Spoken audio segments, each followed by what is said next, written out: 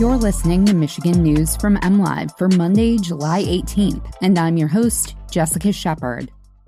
The CDC recommends residents wear masks indoors in 4 Michigan counties. Michigan's Vietnam veterans could soon receive a new certification from the state, and Silver Lake State Park reopens ORV use after a closure to accommodate piping plovers. Michigan has 4 counties at a high COVID-19 community level as of late last week, according to the Centers for Disease Control and Prevention. For the past 2 weeks, Michigan has had 0 counties at the top level. The CDC puts counties in 3 buckets: low, medium, or high. The 4 counties at a high level are Kalamazoo, plus 3 counties in the Upper Peninsula, Delta, Iron, and Gogebic. When counties are at a high level, the CDC recommends masking while indoors and in public, regardless of vaccination status. However, people with symptoms, a positive test, or exposure to someone with COVID-19 should wear a mask regardless of where they live, the CDC says.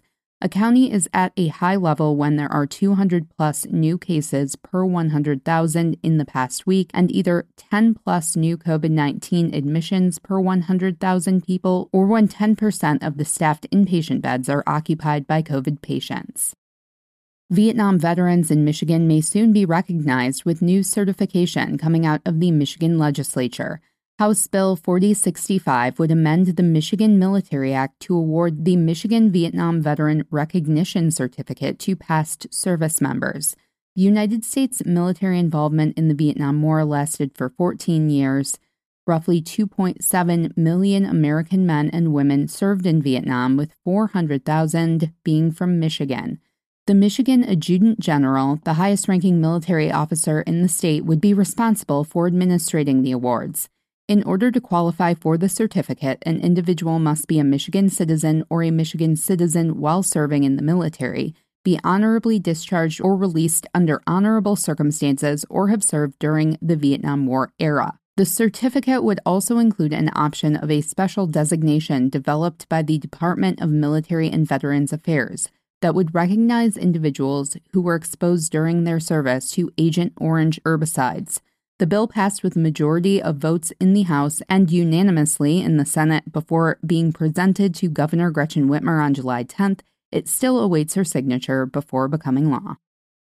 An area at Silver Lake State Park that temporarily had been restricted from ORV use this summer is now open to riding again. In late May, a nest belonging to Great Lakes piping plovers, a small shorebird protected by the Federal Endangered Species Act, had been discovered in the northern portion of the park's popular ORV area, prompting the park to close a portion of the dunes for the bird's protection. The park announced Friday on its Facebook page that staff have now removed the signs and orange chain that marked that area along the north ORV boundary line, opening it up again to ORV use. A small area on the beach still remains closed for the time being, but the ORV riding portion of the dunes are back to normal, the park said in the post, adding a thank you to riders for their patience. Great Lakes piping plovers have been classified as federally endangered since the 1980s, when their population numbers, once estimated at up to 800 pairs, plummeted to about a dozen pairs.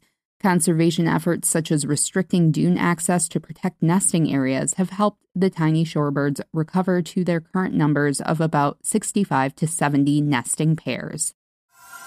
You can always find the latest Michigan news by visiting mlive.com, and make sure to check us out on Facebook, Instagram, and Twitter. We'll be back here tomorrow with more Michigan news from MLive. Thanks for listening, and have a great day.